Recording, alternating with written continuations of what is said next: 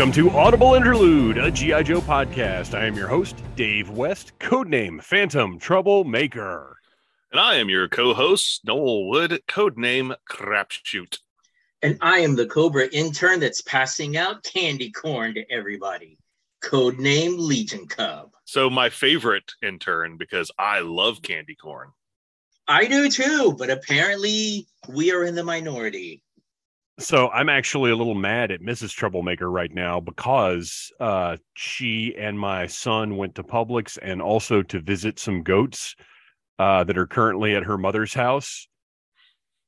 Don't know why. Sure. They're Okay. just some goats over there now. They're like, we're going to go see some goats. But at Publix, they bought a little container of the candy corn pumpkins, which are my preferred variety of candy corn. Yes. And I am very, very strict about what I eat right now, especially after last couple of days, been doing anniversary stuff. So I've been eating very poorly for a couple of days. And now this container of lovely Halloween wonder comes into the house, and I can't resist that kind of temptation. And I said, I'm going to eat one and then get them away from me. And of course, I'm watching. I can't believe they didn't feed them to the goats. That's the whole thing about goats. Goats eat stuff. Can you imagine that kind of sugar overload in a goat? Goats Also, are already running all over the place, and they're currently baby goats. And I don't know how they're contained, and I don't know if they're aware that it's difficult to contain goats. But we'll certainly keep everybody updated on the goat-related drama as the show goes on. A little bit of follow-up. I mentioned last week that there are new G.I. Joe reviews up on the Needless Things YouTube channel. Zaymot, Tomax, and Stalker all went up. And this week, I reviewed the Hiss and Baroness, the Megatron Hiss. And you guys, that transformation, oh boy. Well, I'm looking forward to getting mine in January of 2023, which is what Hasbro Pulse says it's slated to ship. So I bet it'll ship soon. I bet you'll get an email any day now that says this item is going to ship early. Oh, I got that for all the other items that you received. Oh, really? So that one is not yet. Tomac, Zaymot, Stalker are all now apparently set to ship, but okay, that one is not. But I will say this: it was, and you'll see. I did a time lapse in the review, so you'll see with occasional pauses for frustration. At one moment, I literally throw it down on the counter, but you'll see transforming it from Megatron into the Hiss tank. But I will say this: today, I was able to transform it back, no instructions, in like 5 minutes, because I understood how everything was. Like, it wasn't a big deal to transform it back. So at some point, I'm going to do back into the Hiss tank to see if the old noodle retains that information. I actually found somebody who had reviewed it who was just a Transformers fan online. And they got to the Baroness figure and they were complaining about the terrible construction and articulation on this figure, and because they did not understand G.I. Joe figures. And I was this close to just like writing an angry letter in the comments, and I said, you know what, I'm just going to close this video and not get angry. That's just going to happen. Well, it's the same thing as when people watch my video. I don't care about guns. I don't care, like, aside from, ooh, this is a cool looking toy, I don't care about guns at all. And I know Joe fans get frustrated with me for not knowing what guns are, but I just don't care. That's not what I'm reviewing. I'm reviewing, does this look cool in the figure's hand? So I get it. It's different. We all have different things that we're looking for in our toys. And it totally makes sense that if somebody is collecting Transformers and they get this random figure, but they're aware of, like, let's say they are pretty familiar with like Star Wars vintage collection figures, And then they get this Baroness that's all like bulbous and stretchy. And what is this? Yeah, Why that would was you make this? their complaint was this should be more like the Star Wars vintage figures. And Oh, was it yeah, really? Yeah, yeah. I don't think they quite understood that it was specifically paying Retro. homage. Yes. Right. That's really funny. But anyway, everybody can check out the Needless Things YouTube channel and my my Snake Eyes and Timber version 2 arrived today. So I will be reviewing that and comparing it to the first release. I had to get it. I like that white timber so much. Excuse me, so much. So I'll be checking that one out as well. And that art on the front of the box is just beautiful. I'll agree there. I love that. I've started to see the box show up online. So I don't. Oh, okay. We are obviously reworking our schedule a little bit because I realized there's a whole other week in October that I didn't plan for. So last episode, one more thing I've got to cover. Last episode, I mentioned that this week would be the Halloween episode, and then we would be coming back on November 1st with our live stream, our news live stream. But what I realized is there's another week we have to account for. So this week we're doing another segments episode. We're actually going back around for the things that we pushed back from last week's episode. And then next week will be our Halloween episode, which actually makes more sense calendar-wise anyway. And then also last week, this was a weird one. In the editing, for the first time in maybe a decade, I did not go back and check my layers when I put the audio together and I literally had to, because I was so freaking tired when we finished up and I had to get it edited that night. So I was like, you know what? I've got it done. I've done this a million times now. Let's put it up and we're good. And I get a message from Toy Reclaimer on Instagram. The new episode is jacked up on Apple. It's got 2 shows playing simultaneously. And I'm at home when I get this message. And as soon as I saw that, I knew what it was. I was like, I left one of the files out. And because we had to cut Missing in Action into 2 segments because of the problems that we were having with Zoom, I got the second part of Missing in Action lined up with the first part, but I didn't ever move the first part back in the order of the files. So it just starts playing right at the beginning of the episode and messed everything up. But it's all fixed now. It's all uploaded. So if you're a listener and you started listening last week and were like, what is this nonsense? And just turned it off, the correct file has been placed and everywhere it should be the correct edit now. But big thanks to Toy Reclaimer on Instagram for bringing that to my attention. I would hate to think it would just be up there forever wrong. And our listeners would be like, well, these dum-dums just don't know what they're doing. No, we're just very, very tired sometimes. All right, guys. Any other follow-up? Anything else to throw out there? No, I feel like I was just with you guys. I know. Just a few days ago, right? Mm-hmm. All right. Well, let's move along.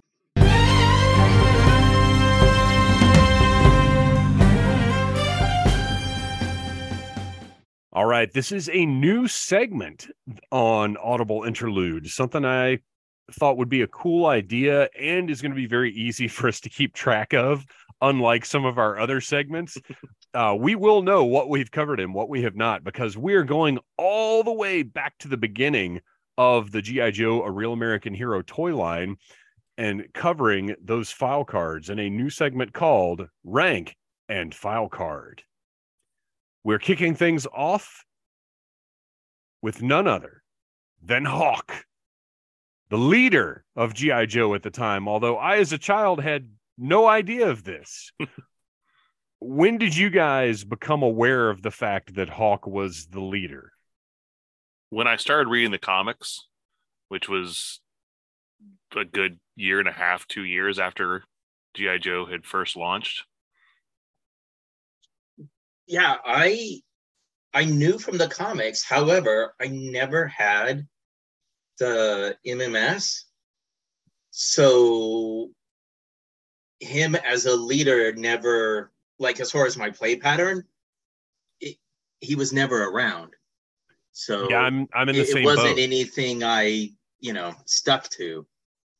Yeah, I didn't have the MMS either. I definitely didn't know that Hawk was supposed to be the leader until whenever I started reading the comics, probably, around the same time as you, Noel.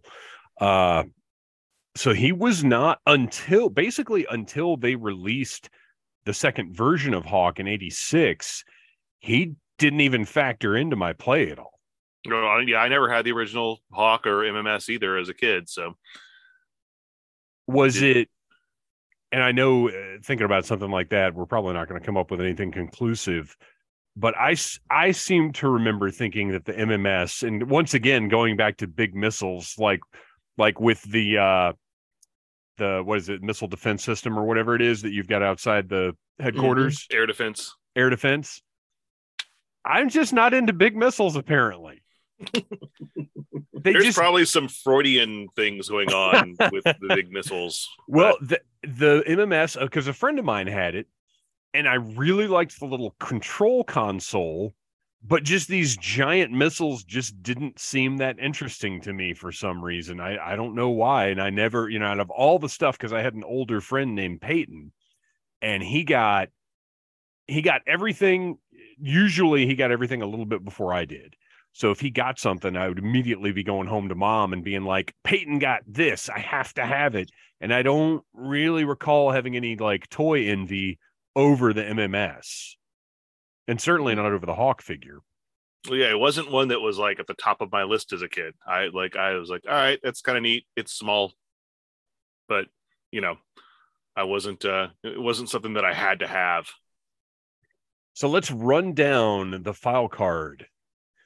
He is, which the lead on this is just funny to me. He is the missile commander. That just seems like an odd title. It was a very fun video game back in the late 70s, early 80s. Missile Command Yep. On the Atari 2600, or at least that's what we were playing it on. Yeah. And yes, it was one of the better games. I think that and Combat, I think, were the two that my dad and I played the most. Oh, yes. And I thought it was the funniest thing in the world to reach over and switch his difficulty to B. and he would, he'd act like he didn't notice for a minute. And then he actually would get really annoyed about it at one point, but that's okay. So Hawk is our missile commander, which doesn't really make you think necessarily that he's the team leader. No. He's the commander of missiles, not the commander of G.I. Joe. I mean, isn't Steeler like tank commander? I don't know. We'll find out in a few weeks. Yeah, I guess so. Codename Hawk, all capitalized. File name Abernathy Clayton M. We're not going to bother with a serial number, although I do wonder where those serial numbers came from. Yeah, and I don't know if they necessarily stayed consistent with like different versions of them throughout the years. I know that whenever I do a costume and I'm getting dog tags made, I'll sometimes make sure I get the actual serial number on there. Oh, nice. Not that anyone's ever going to notice, but it's just one of those personal details I want to have. I get it. It's those little details. And I can't remember what the phrase was right now, but I when I made a Mandalorian costume years ago, I wanted something specific on the belt buckle. So I went and found the Mandalorian, whatever their alphabet is. There's a certain word for it that I can't remember now. And I actually printed that phrase on the belt buckle. Nobody's going to look at it. Nobody's going to care about it, but I knew it was there and I thought it was funny. Yep. So yeah, we'll have to remember to check back once we get to 1986 and see if Hawk has the same serial number. I would imagine so. I can't think why they wouldn't have carried that over, but it is a toy line and these things don't always stay consistent. Mm-hmm. But I wonder if Larry Hama had like a serial number generator, like he'd just open up his Apple IIe. what would have been the PC back then? I don't know. I don't even know if that was out in 81-ish, I guess, is when this would have been typed up. On the TRS-80. Yeah. Primary military specialty artillery, secondary military specialty radar, Birthplace, Denver, Colorado, right in the middle of the good old US of A, grade 06. Now, when I was a kid, I had no idea what these grades meant, and I know my dad explained it to me, but I don't remember at all. My dad actually wrote it all out on a piece of paper with all four, Army, Navy, Air Force, and Marines, and what each one of them was. Oh, wow. So I would refer to that when I was ranking and actually when I still have all of my file cards that are in a little plastic bin, and they are in order of rank. That's amazing. So this says that the modern rank of captain is the pay grade of 06. It ranks above commander and below rear admiral. It is equivalent to the rank of colonel in other uniformed services. Right. So he is Colonel Hawk, which it's interesting that they didn't. But a missile commander, so he's above himself. You would think Colonel would be somewhere on this, but it's not anywhere. It's just that grade, which designates him as a colonel, but is still interesting. Mm-hmm. Hawk comes from a well-established (parentheses real loaded) family. That's such an interesting little piece of information, which obviously we're going to have tons of these in the coming months and years as we go through these file cards. But and it's that's so such funny. An 80s way of saying it. Right. Yeah. Yeah, there's a lot of Joes who come from very highbrow backgrounds, as we learned throughout the years. Yes, which worked out, nicely for storylines. Yeah. But it was the 80s, and this was the generation where money meant everything. Mm-hmm. Yeah, that's true. In the 80s, kids wouldn't want a figure of a character who comes from a poor background. You think about in 80s movies, what was think about Back to the Future. Why is his life better when he comes back? Because he has money. His family has money now. Yeah, that's exactly really the only difference. If we had gotten that live action G.I. Joe movie in the early 80s, there's a good chance Hawk could have been played by James Spader. Ooh. Oh my gosh. There's an image now. I'm going to make a note for a future episode. Fantasy cast a G.I. Joe movie in 1985 or something like that. The most cynical fantasy casting that we could possibly come up with. That might get ugly. Yeah, well, it will. It'll be very entertaining, though. He's a West Point graduate, top of class, and has seen action in a number of trouble spots. Graduated Advanced Infantry Training, Covert Ops School, served on Cadre, North Atlantic Range Command, and USA, ENG, COM, EVR, Missile, and Radar Training, classified and qualified expert in M16, M1911A1 auto pistol. All right, so let's go back up to top of class and has seen action in a number of trouble spots. So that almost seems like Larry Hama's way of saying, yeah, he's a spoiled rich kid, but he's paid his dues. It's important to establish that he's seen action. He knows what he's doing. And he wasn't in the National Guard. He got sent out to those trouble spots, and he's been in the line of fire. We don't specify which lines and what kind of fire, but that's all classified. That's what G.I. Joe is all about. Mm-hmm. M16, we all know, is kind of the standard issue rifle of the well, I don't even think it was by this time. I'm not sure it was even standard issue, but it was definitely a common one for Joes. Well, there was a lot of design cues and everything from Vietnam era, because the uniforms were all really, that's Ron Rudat was basing them all on Vietnam designs. And the weaponry was also very Vietnam inspired, because we hadn't been in an active at this point.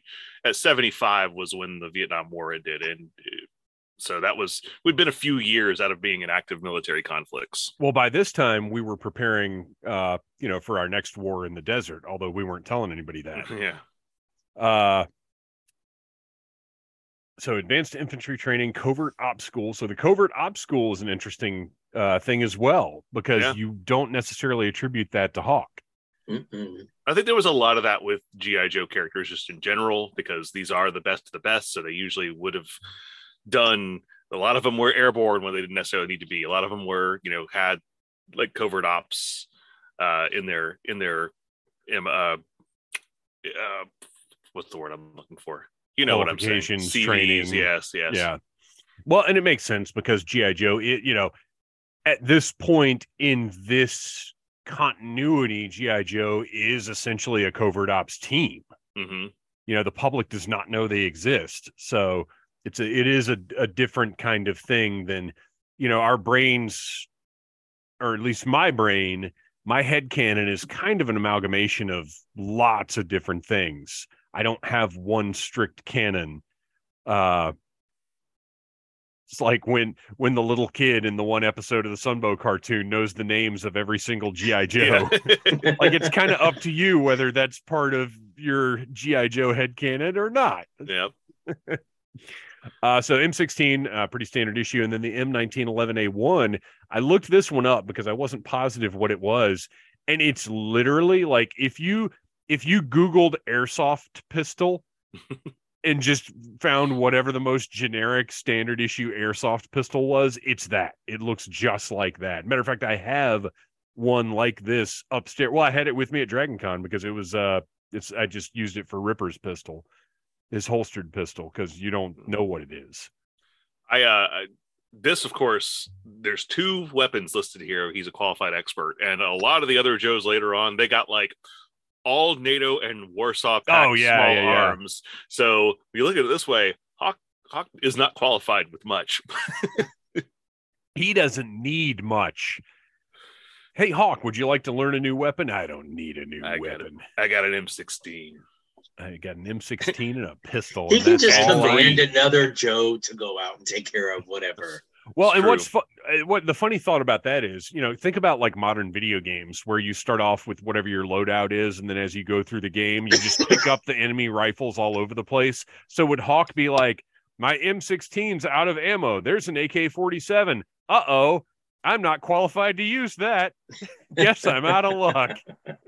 It's such a weird concept in modern terms. And then finally, we get the little quote at the end that's meant to be a little bit of storytelling, a little bit of extra about the character. He is keenly intelligent and perceptive and quite capable of totally selfless acts in support of his teammates. An excellent leader. And that right there is your verbiage. And really, if you're a little kid with no context and no outside resources, this is really your only indication that Hawk is the leader based purely on the toy line. Yeah.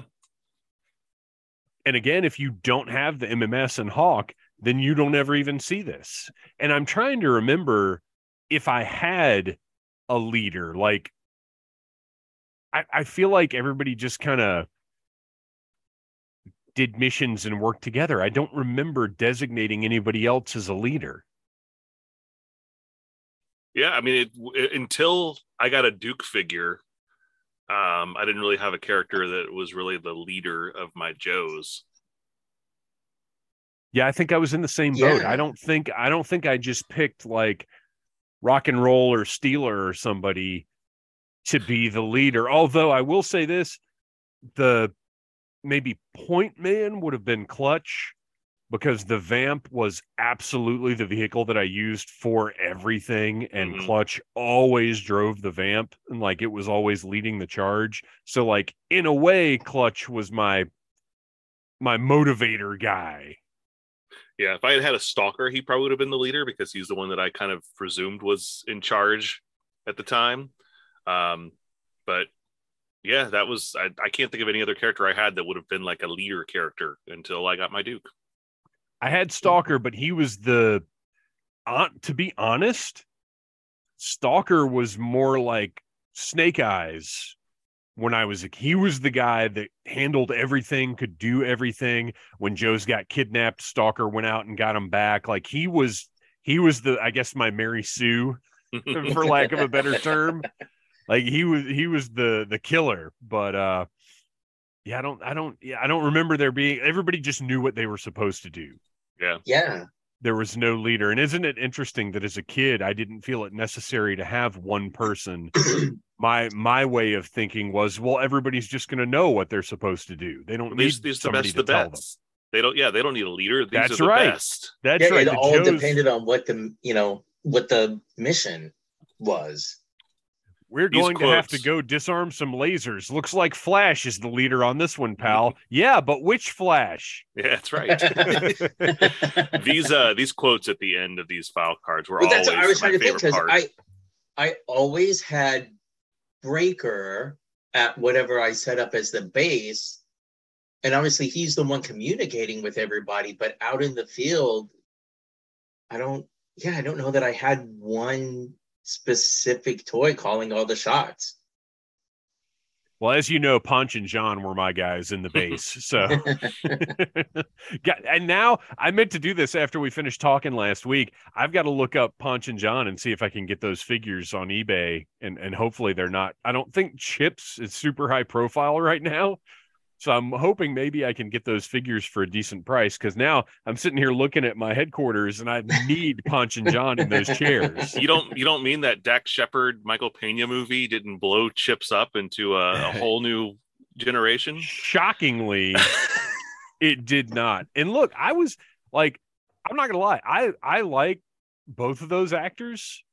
I was actually pretty excited about that movie because I knew how invested you just said his stupid name, Dax Shepard. I knew how invested he was in it because he's super into like racing and vehicles and stuff, and wanted that. He wanted to make sure that it was an action movie as well as a comedy. And like the action stuff was great, but the comedy stuff was like they messed up the tone. They did not nail it like 21 Jump Street nailed it. I can't say I ever got to witness it myself. It's not bad. It's just came not, and went. It's not noteworthy in any way. Mm-hmm. And it certainly didn't give us new action figures, which true. Is really, at the end of the day, isn't that really all we care about anyway? Did this movie get toys? No. Strike it from the list. All right, guys, any other thoughts about Hawk's file card?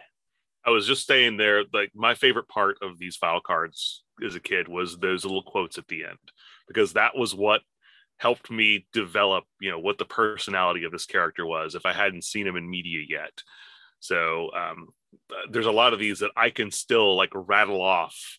Like I can still remember Deep Sixes like verbatim to this day. So, wow. I mean, just great world building by Larry Hama to put these little quotes on here. And some of them were attributed to other Joes and some of them are just attributed to like nobody. And like in this case, right. So we don't know who said this, but if I had this file card when I was, 7 years old, I would have been like, okay, well, now I know that, he's very intelligent and, he's going to risk his own life to save the other Joes. So, I would have played with him that way. Yeah, it's funny. I was very invested in the file cards. I would not open the Joe until I had read the file card. That was I would sit down and read that file card, then open the Joe, and I kept them all. I actually, for a long time, kept the entire card back because I didn't want. I think I cut one out, and if you look at yojo.com at Hawk's file card, you can see the top right corner is like sheared off. And something like that happened with me where I cut it badly. And I was like, well, I never want to have a messed up file card again. So I just kept the whole card backs. Yeah, trusting kids to cut their own file cards out. It was just a terrible idea. They should have been, should have been able to punch them out. They should have been perforated. Well, that would have made the figures cost twice as much. But I was entertained by them and I loved them. But I couldn't tell you a thing about the only ones I can remember are like, I'll save it for when we get to them because they're little bits and pieces about certain ones that stick out to me. But there's nothing, I couldn't tell you anything verbatim back or anything like that. None of them stuck with me quite in that way. All right, guys, I believe it is time to move on to maybe a little combat scenario. Ooh.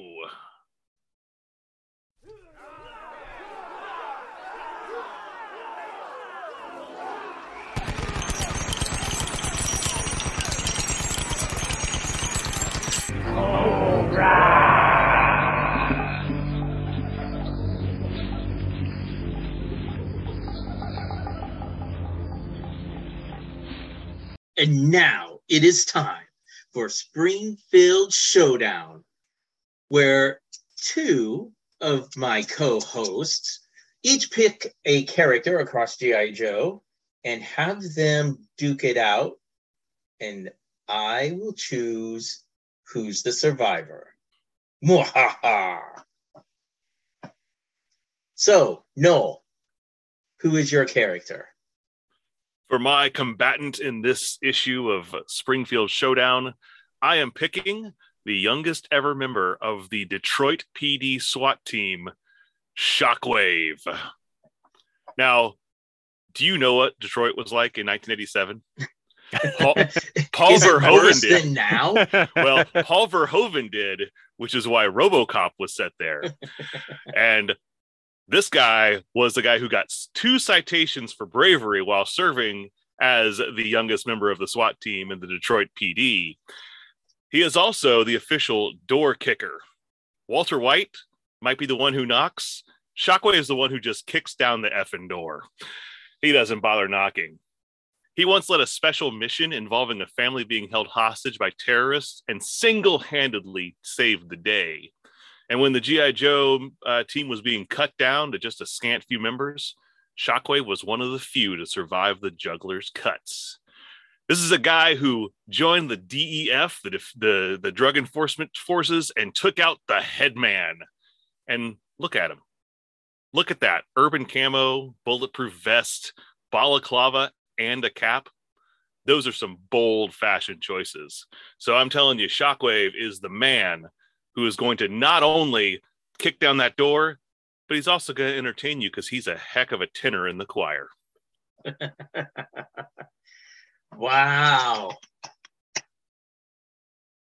All right, Phantom, how can you beat Beachhead Light? Well, that's all well and good. Oh, man. Man, I'm not liking my chances all of a sudden. Are we seeing a little bias early on? No, look, that was great. I'm very enthused about Shockwave. But I will say he's going up against the single greatest G.I. Joe of all time. And that is none other than Harlan W. Moore, a.k.a. Snowjob. Ooh. Snowjob has been shot to pieces and yet still managed to man the gun on the whale to take out the Cobra forces and survived.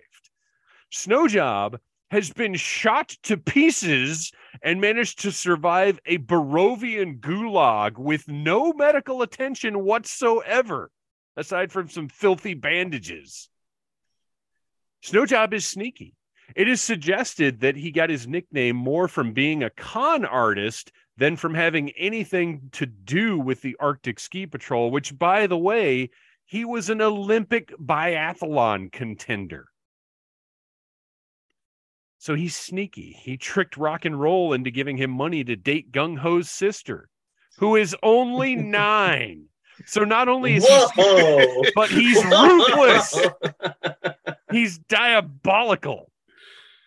He uses demonstrably the best and most reliable firearm the Joes have access to. He's durable. He can survive and thrive and conquer in any environment while wearing a snowsuit.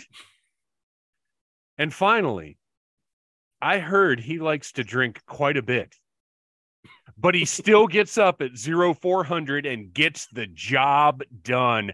The snow job, that is. Ooh.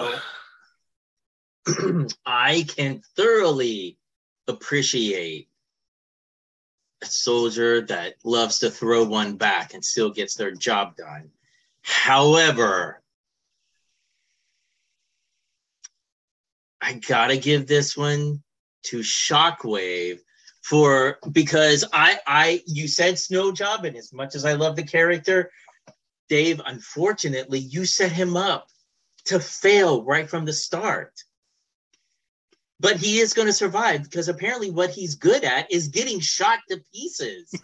That's right. He's always going to come back.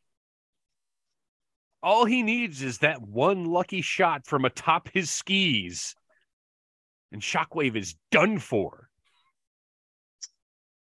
But what if they're not in snow? It doesn't matter. It's been established. He can ski down asphalt. He can ski down gravel. He can hook up to a whale and water ski behind a whale. If you're in an urban environment and you're running around with that bright white suit and that bright red beard, Shockwave is going to spot you from a mile away. And that's fine because Snowjob can be shot 12 times and just keep going.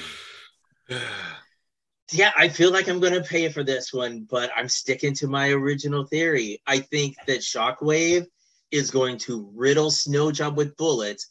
Snowjob's not going to die, obviously, but it's going to give Shockwave enough time to get away. Snowjob's not going to die, but he's going to end up in a Detroit gulag. Yes. Which is probably a thing. All right. Wow. Well, the Joe Master has ruled. There will be no further discussion. Score 1 for Shockwave. The only one. At least he's named after a cooler character.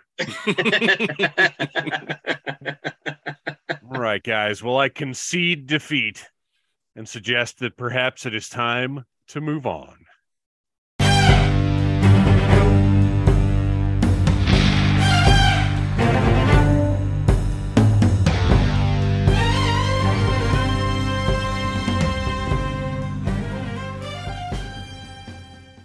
Welcome to Beyond the 80s, where we talk about something outside of our comfort years of 1982 to 1989 or so from G.I. Joe. And in this case, we're going to move the clock ahead a little bit, and we're going to go to the year 1994. We're going to talk about the 30th anniversary collection from G.I. Joe, 1994. Now, there was 12-inch figures that were produced this year, but in this case, we are going to stick to our favorites, the 3 3/4-inch scale, and we're going to talk about those figures.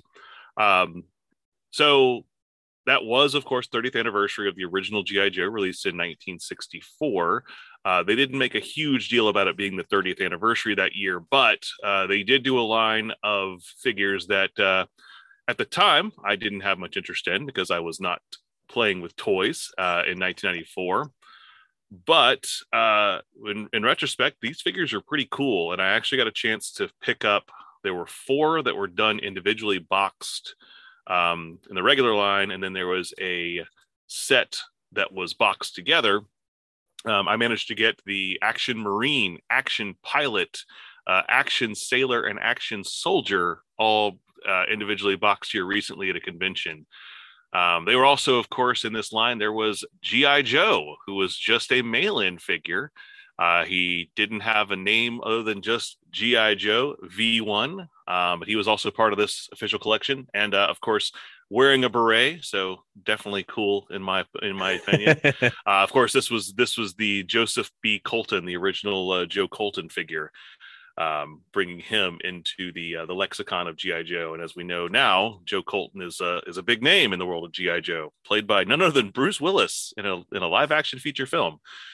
So said these were things that I was interested in at the time, but it was neat to get 3 3/4-inch O-ring style figures based on kind of those original 12-inch G.I. Joe styles, where these are all 4 of the armed forces get representation here, and a couple different repaints, of course, of all of them as well.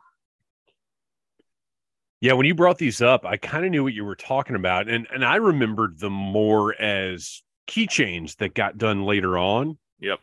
That had the loop screwed into the head, I think it was, rendering them essentially useless as action figures. Yeah, and I remember seeing those at Toys R Us. It was a few years later, and I thought about getting them at the time, but yeah, I wasn't into G.I. Joe at the time for some odd reason. Well, 1994, I was, it was the brief time in my life that I was not actively, I say that, but I was getting Toy Biz's stuff, so I just wasn't paying much attention to G.I. Joe at that point. And even if I had been, these wouldn't have been interesting to me because Real World Military just wasn't a look I would have been into in 1994. But looking at them now, these are really cool. I like them quite a bit, especially the Action Marine, that camo pattern, very similar to the background that I use in a lot of our promotional stuff. So I've got a lot of temptation to buy that guy now. What's interesting to me is the ones with helmets. The helmet is not removable. Yeah, which is an unusual thing. I'm sure it was cost cutting at the time. Now I'm looking at the Marine and the Soldier, and I'm trying to decide if they're no, because the Marine has a different chest. Looking to see if they actually have the same body construction. So Yeah. The Action Soldier shares upper arms, lower legs, upper left leg with G.I. Joe, so the 1994 mail-in figure from the year. The upper arms were shared with the Action Marine, upper leg with Action Pilot. So there was a lot of parts, part sharing between all of the figures in this line. Which, and that's part of G.I. Joe. That's not any kind of big deal at all, especially when you're giving such unique and different paint jobs, because even between, there's the Action Pilot, which is orange and just is awesome. Mm-hmm. I really like that they've got the two different shades of orange with the life vest, and then he's got the map on his thigh. Got a pretty decent head sculpt as well. I mean, it's definitely kind of a throwback to early G.I. Joe. I think by this point in time, or by the last year of Joe, the head sculpts tended to look a little bit better than this one. So this one looks like it's intentionally kind of retro. Mm-hmm. But these colors are great, and he is kind of just a standard looking pilot, a very cool figure. But then his gear really kicks it up a notch. So is this, I believe this backpack, this parachute backpack, is different from that mail away parachute that we had, isn't it? The mail away parachute. I vaguely remember having that. And yeah, it didn't have that. It didn't have like the clamshell piece to it. Gosh, I haven't thought about that thing in years until just now. We're going to have to do a little look in here because now I'm curious. I don't know when that thing came out, though. Let's see. Mail away parachute. Because unless you know the year, it's very difficult. Oh, you know what? It might. Oh, no, it's the same thing. It's the exact same thing. Okay. Oh, and was it not a mail away? Whoa, okay. This is wild. G.I. Joe, Real American Hero, Airborne Assault Parachute Pack with Hit and Run. So this is that same parachute, but with a hit and run figure, which is not how I remember it at all. Okay, parachute pack, mail order. Much like a real parachute, you pull the pin at the top, throw him in the air, and watch him glide down to earth.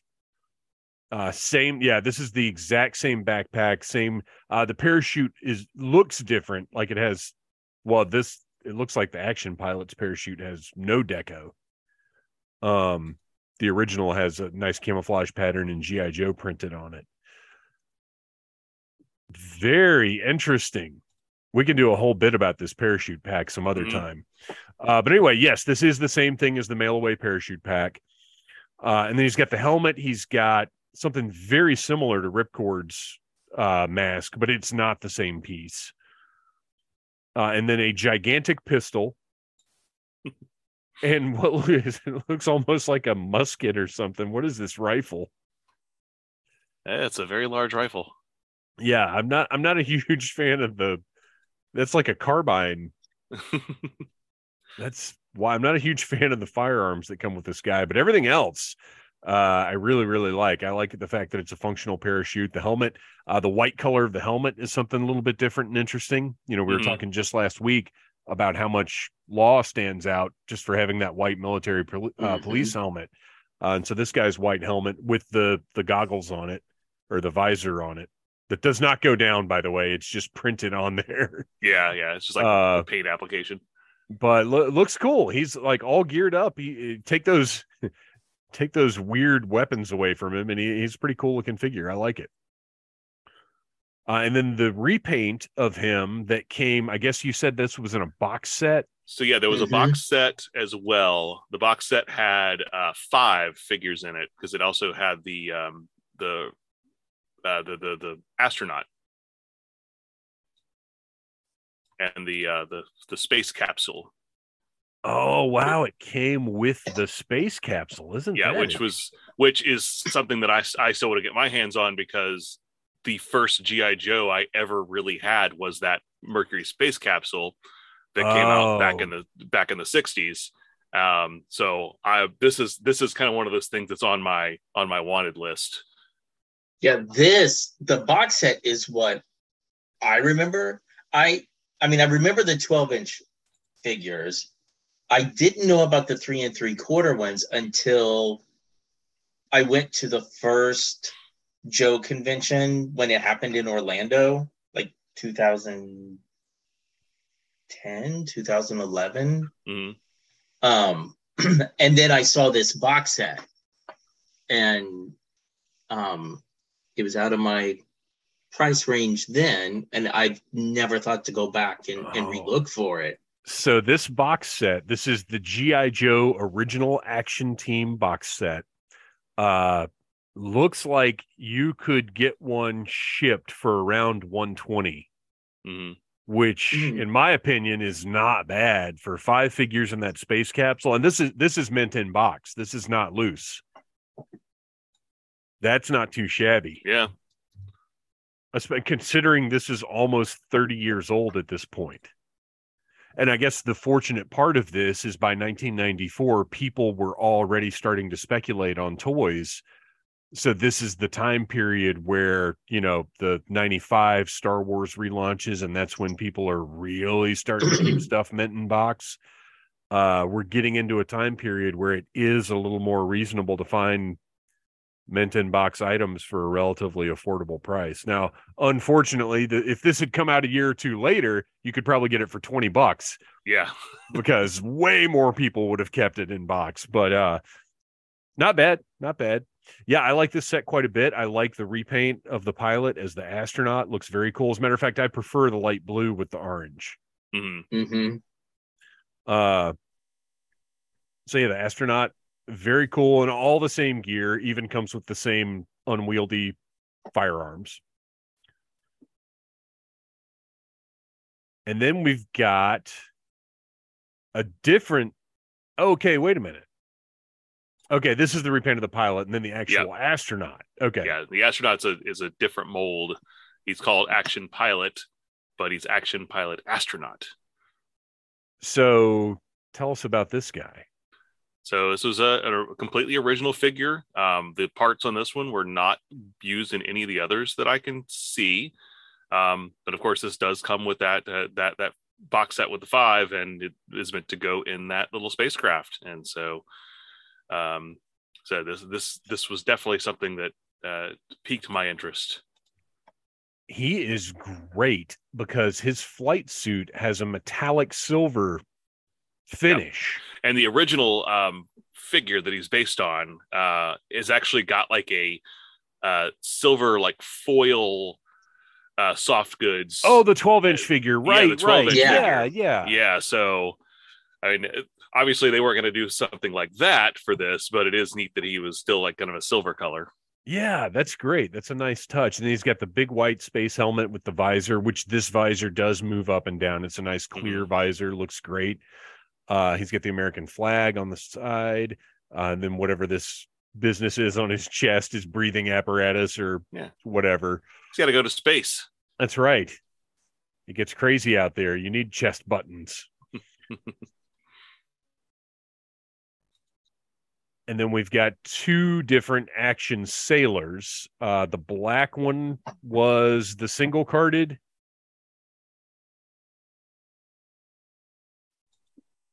Yeah, the black one came in. And these were all boxed like old Joe figures, right?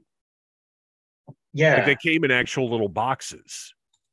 Oh, but they are window boxes. Yeah. Mm-hmm.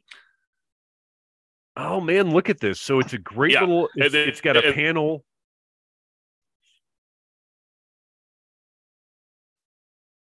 It's got a little history. It's got a file. Well, this is interesting. They put a lot of effort into making these feel kind of like deluxe items because it's got an opening panel similar to NECA's products.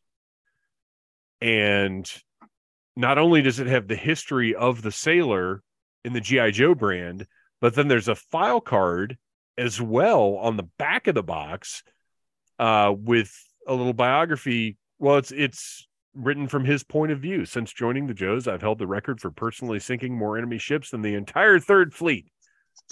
Like, that's great. So it's this guy, like, almost kind of talking himself up. I love this. And on the back of the box, what else have you got? You've got a cross sell. Because back in the day, that was still an important thing. I really like these. I totally understand why these suddenly became kind of a must-have purchase. As far as the black or the orange, and we'll talk about his accessories in a second. Christian, do you have a preference? I do. I actually prefer the orange. That, for whatever reason, my memories of the 12-inch G.I. Joe as a kid, that is the color I remember. I just like the orange because it's something different. You know, we've got Torpedo, who has the black and gray wetsuit and looks, you know, different in the way that he looks. Mm-hmm. But that the orange wetsuit makes that one stand out as being, you know, very different from the other figures, because that's what I find appealing about these, and like I said, kind of why I understand why Noel wanted to get them. Yeah, I'm not sure what happened there from the other Joes.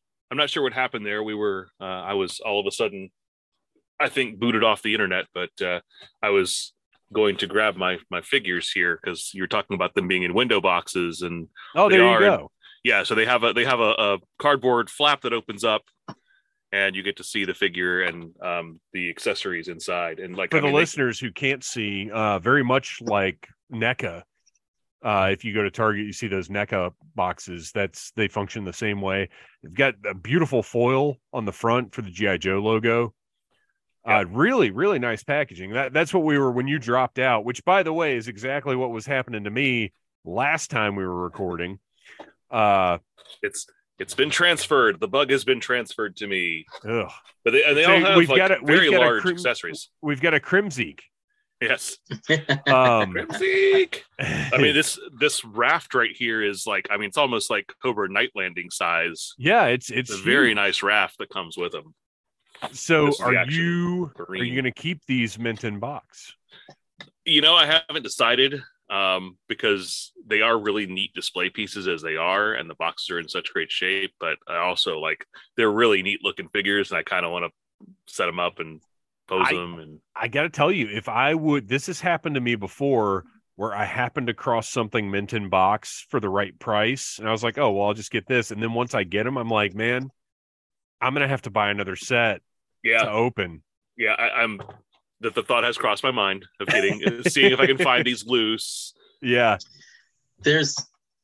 Usually I'm all about opening, but those boxes I just imagine how good, like how nice they all look on a shelf together. Yeah. It was, and that's the thing is with something like this, they aren't very deep, but they have a nice size to them, so they're a great backdrop for a shelf. Mm-hmm. Yeah. So let's see, what else have we got? Oh, we were talking about our action diver, or action sailor. I'm thinking of Stinky Diver from what the heck was that? The Nickelodeon. Kablam. Yeah, but what was Action Team Now? Oh, I don't know, whatever. But that was a different character entirely. So he comes with. He's got the best gear of anybody. He's got flippers, and one of the first things I noticed about this guy and the repaint are the bare feet. So he doesn't have the little shoes on like Wetsuit and Torpedo. He actually has bare feet, which means it would be very painful to plug those into the bottoms of his feet. But in general, pretty reasonable loadout. Like there's nothing here that stands out as like, oh, this doesn't quite fit. He's got a spear gun, a missile launcher and the functioning missile launcher is it does seem a little odd for this set to me. Yeah. Well, I but think that's they were what really was in Joe at the time. And I think they were all just really just trying to load up the accessories on these guys too. But he's got wetsuits, flashlight, scuba tank, backpack, and then a sea sled, which is a cool looking little piece. Very, very nice loadout. I like this guy a lot.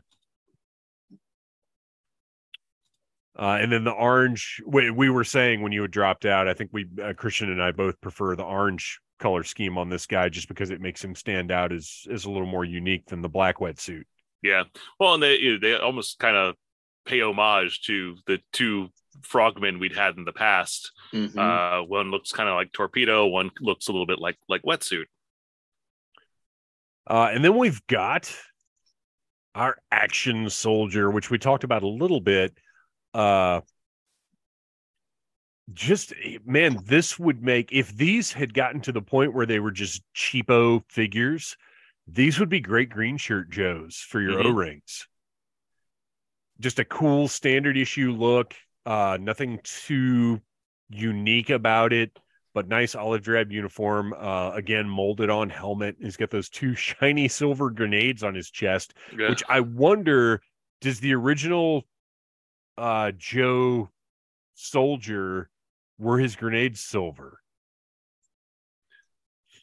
I don't know if they were silver. I remember them being like like a gray plastic. Let's see. That's what I was trying to. But what I love about this guy is that he comes with essentially like his own playset. Yeah, his loadout's insane. Yeah, because he's got this little bunker that he can hang out in. Well, and that came in two different colors, it looks like. Which color do you have, Noel? Mine is this kind of dark brown. Okay, I think I prefer the brown to the gray. It just seems more era appropriate for some odd reason to me. He also comes with a missile launcher, a spring-loaded missile launcher, which again, I mean, that's what was in Joe at the time. So they probably felt like they kind of had to include that because it was just what the line was. So, and while these are special anniversary releases, they were still part of the G.I. Joe line. And then with the rifle and handgun that are oversized and weird. Oh, okay. It looks interesting. So the same soldier came in that box set. So unlike the pilot and the sailor, the soldier and the Marine were both just the same figure in the box. They did not repaint them. Okay. To go to the box set. Well, that makes a lot of sense. But they do come with all the same accessories. And I guess that the single carded one came with the brown walls, and then the box set one came with the gray accessories. Yeah. Okay. And then let's take a look here at this G.I. Joe, this Joseph Colton. Now, do you have a Joseph Colton? I do not have the Joe Colton. He was. Do you have interest in having a Joe Colton? I would take a Joe Colton, yes. So he's a mail away, so he might not be quite as cost prohibitive as the next one we're going to talk about. I'm going to look him up while you talk about him. Okay. Well, so he's Joe Colton. I mentioned earlier, this is who in G.I. Joe lore is now the original G.I. Joe. His code name was G.I. Joe. He is wearing a kind of a standard olive drab fatigues. He's got a couple of grenades on his belt, it appears. But I mentioned he is wearing a grenade. He's wearing a beret on his head, so definitely has some sway with me because of that. Came with just a single black machine gun, so he doesn't have quite the accessories that the rest of these guys have. He doesn't need it. No, he doesn't. He's the original G.I. Joe. He just came bagged initially as the mail away, and of course there's the convention version, which was in a box. He is the G.I. Joe limited edition Green Beret. So but it looks like the convention version that I remember, doesn't he have a completely different head, or am I thinking of something else? It looks like it's the same version, just in different packaging. Interesting. Why do I remember a bearded one without the beret? I'll have to look it up later. So it looks like if you just want the figure, you can get it for around $25-$30. If you have to have his ginormous gun as well, which I personally don't because it's almost as big as he is and I hate it. I think it actually is longer than he is based on that picture that says all geared up. It's preposterous. If you want him complete, it's going to be around $55-$60. But if you want just the figure to have, you can get it for around $25. Now, there is one was, so this is funny. One was sold for $40, still in the bag, sealed in the bag. And then there's another one that's sold for $500 in the bag. What? Wow. And I'm trying to figure out if there's any difference. This looks like the exact same thing. On August 24th, somebody paid $500 for it. And on September 1st, somebody paid $35 plus $5 shipping. I got to think this $500 was a fake bidder that never paid. Yeah, it's probably one of those. If it was a buy it now, it may have been somebody who had a ridiculous buy it now price on it, and someone was just like screwing with them. Because I see that happen sometimes. Oh yeah, and it is a buy it now. Yeah. Wow, eBay is just the pits. eBay is a cesspool. It's not the cool Cobra character. You're right. Exactly. But I think my favorite thing about this G.I. Joe figure is that he is definitely inspired by the original G.I. Joe toys from the 1960s. The face is definitely molded to look like that. He's even got the little scar on his face, which is of course the kind of the trademark. Yeah, I think I'm going to grab one of these. Once we're done recording, I'm going to get on here and do a little bit of hunting and get a good deal on this guy. I really would like to have one of these. And then finally, the last one, and the one that I found the most exciting and compelling because of its attachment to a real world thing that I had no idea existed. We got to talk about the fighter pilot, which was a collector's convention exclusive. Yes. Okay.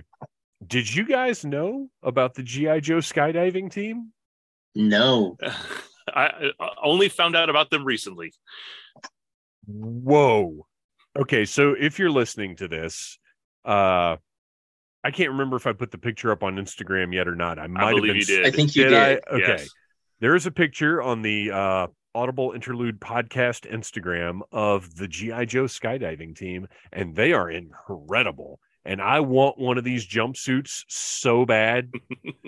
So this fighter pilot is based on the look of the G.I. Joe skydiving team. And he is awesome. The logo on his jumpsuit, the G.I. Joe on the leg, the red, white, and blue on the sleeve. This is just so cool. I absolutely love this. And then he's got the same loadout as the pilot, but his parachute has deco on it. It's a black parachute with the silver G.I. Joe logo and a star. This is fantastic, and I can't even imagine how much one goes that there were two versions of the parachute. One was silver and black, while the other was white and blue. So one was available to the Officers Club. White and blue was available to the Officers Club.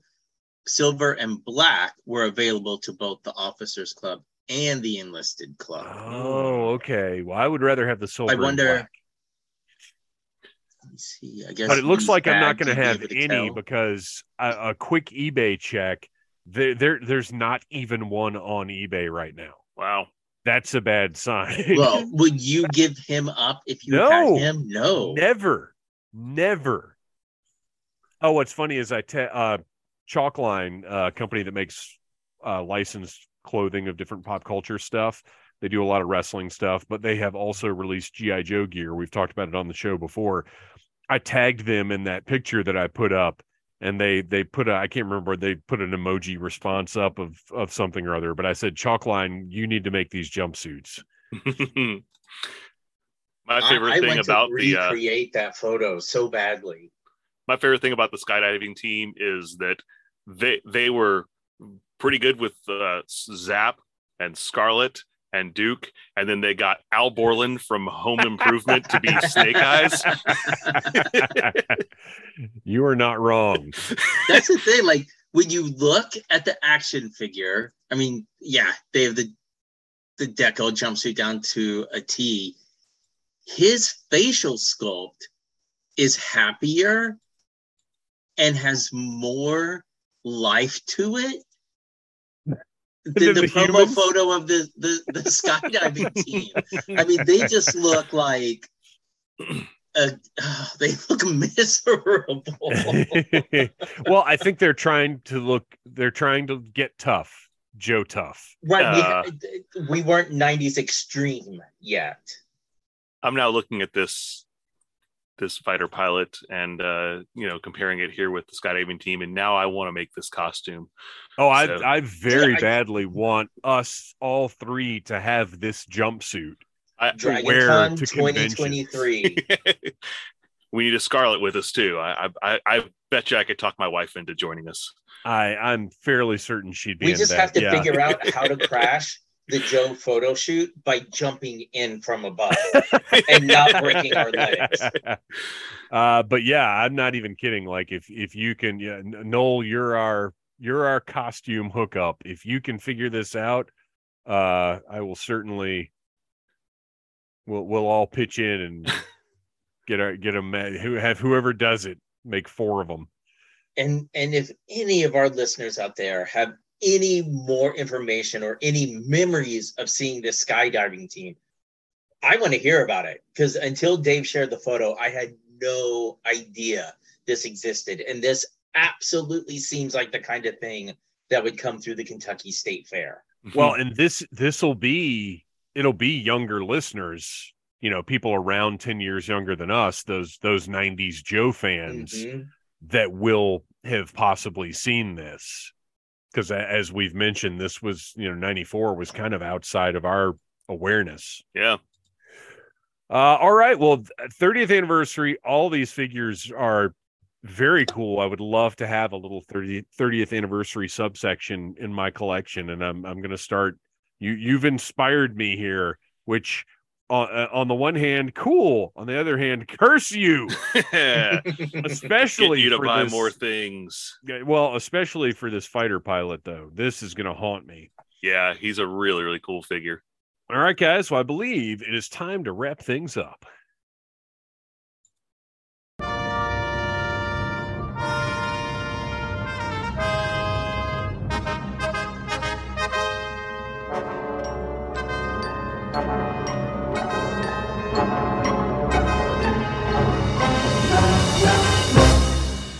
This is Knowing is Half the Babble, where we each get a little bit of time to talk about whatever we want. And I'm going to kick it off this time and discuss Super 7's G.I. Joe reaction figures just a little bit. We're in kind of a weird place distribution-wise with the reaction figures because a couple have showed up at Target, but they haven't showed up. I don't know what's going on with them, because the last 3 waves of these, all of the retail friendly ones, which are the non-troop builders, have showed up at Target at the same time, and I bought the entire set in one shot. And then the troop builders, same deal. I've ordered them from Big Bad. I think I ordered all of them from Big Bad and just got them all at once. This wave, it's not going down like that. I've been to 2 different Targets, and all I've seen are Shipwreck, CoverGirl, and Snake Eyes. I have not seen anybody else in the wave yet. And the troop builders at Entertainment Earth, I went because what I did is I got really paranoid about the bat, because I do believe the bat is potentially going to be the difficult one to find in this wave, because everybody's going to buy that. Yeah, that's a troop builder. So I got hit with a little bit of FOMO. So I went on Entertainment Earth and I pre-ordered the bat and 3 of the female Cobra figures. And 2 days ago, they shipped me the bat and 1 of the Cobra females. The other 2 have not come into stock yet. So there's some kind of weird distribution. I know it's crazy to think we're talking about toys and distribution problems here in 2022, but there is something weird going on with the allocation for this wave of reaction figures, and I don't know what it is. And I'm sure, I mean, obviously they're all going to show up, but it is just odd to me that they've been so consistent so far, and now with this one, there seem to be some hiccups going on. Have you guys seen any of the new ones at Targets yet? I don't think I've been in a Target in about a month, so no. Oh, wow. Your life is very different from mine, sir. I stopped at the Target by the house yesterday evening, and they've restocked, and there's quite a few older figures. Like, there's a Duke on the peg, there's Red Ninja, there's Lady J, but there's Baroness, who I'd not seen before, even though I know she's a little older, and there's a Cobra Commander. The Black Suit Baroness, yeah. Yeah, I feel like I've seen that. I feel like you're right. They have been restocking that wave. Very interesting. Well, like I said, I'm sure they're all going to show up. It's just a little weird that this time around seems a little different. Noel, what is your babble? So as a kid, I was a big Transformers fan, and still am to this day.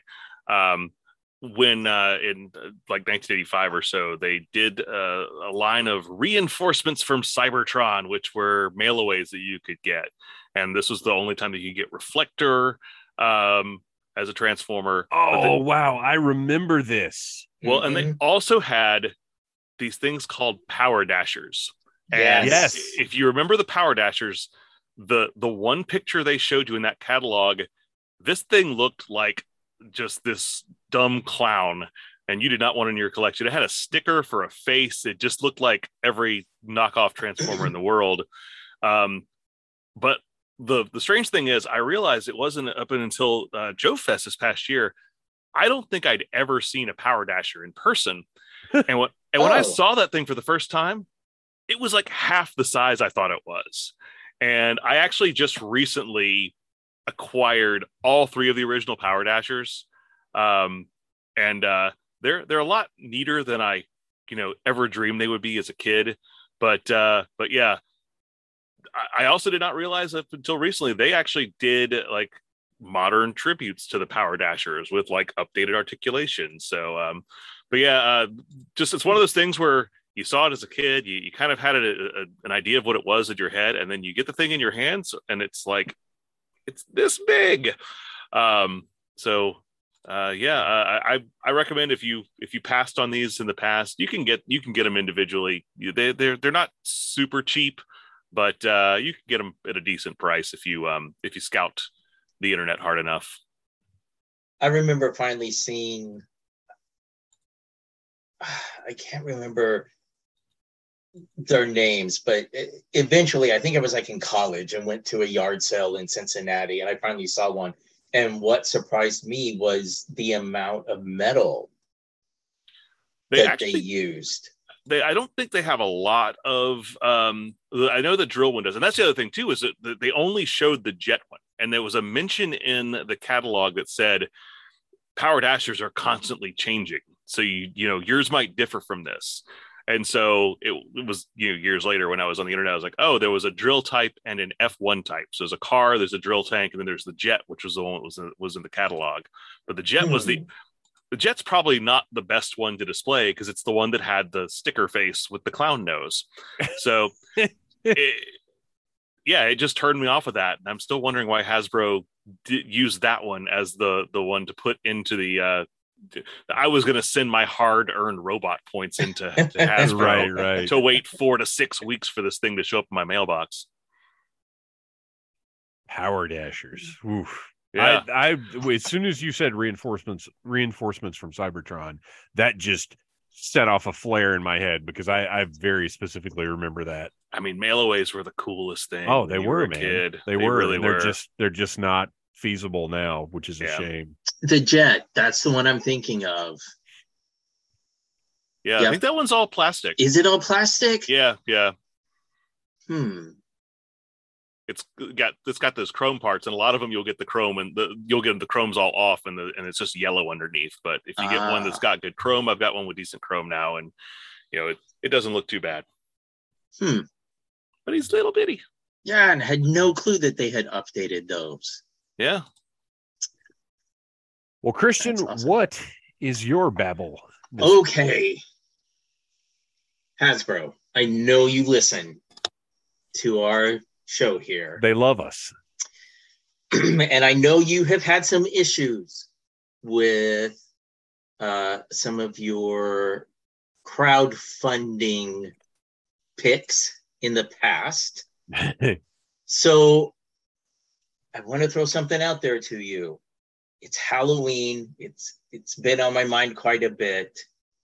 It's time for you to finally do an update to the monsters from Inhumanoids. Oh, yes. With modern sculpting, I don't think they don't necessarily need to be in scale to 6-inch figures. I'm cool. No, I specifically don't want them in scale to 6-inch. I want them as part of the Joe O-Ring line. Yes. I want them as part of the Retroverse. Remember? Yes. That Retroverse that we're going to hear about any day now. What we're going to hear about on 1027. There you go. That's my call. They're like, we saved all the O-Ring news for I'm calling my shot now. We're going to get the announcement of O-Ring Inhumanoids as part of the Retroverse at 1020 on 1027. Updated sculpting. We've come a long way since the satanic panic of the 80s and parents freaking out over monster toys. So I think there is a bigger market out there for them, for people who didn't even grow up with it. These are just awesome looking monsters. So come on, toss us a bone, a decompose, a tendril or two, and a Metlar. I don't have anything cutesy to say for Metlar though. So yeah, that's my babble. I want some Inhumanoids and I want them now. Yeah, greatest toy line of all time. Let's do it. All right, guys. Well, that brings this episode to a close. Our music is by Andy Samford of electricminnowmusic.com. You can follow us on Instagram at Audible Interlude Podcast, and that is the best place to get in touch with us. You can send us a message. You can tag us in photos. Do whatever it is you need to do to show your support for Audible Interlude, and also check out our stories, because I've been trying to, on a regular basis, put in links to our t-shirts that are available on the Needless Things TeePublic store. We've got the Audible Interlude logo, and then we've got AI Pod, a G.I. Joe podcast, available now. And if you've got any shirt designs you'd like to see, any concepts, if you're an artist and you think, hey, I could do a cool Audible Interlude shirt, hit us up. We'll work with you. You can check us out on Twitter at G.I. Joe Audible. And Christian, tell us where we can find those lovely photographs of yours. You can find me on Flickr.com and Instagram under the name Legion Cub. And Noel, why don't you tell us a little bit about The Finest? The Finest is an international G.I. Joe costuming club, and we raise money for a great charity called Canines for Warriors. So if you ever see us at a convention, then check us out, throw a few bucks our way. It goes to a fantastic cause. You guys, thank you so much for once again sitting down and talking about G.I. Joe. As always, Yo Joe! Cobra.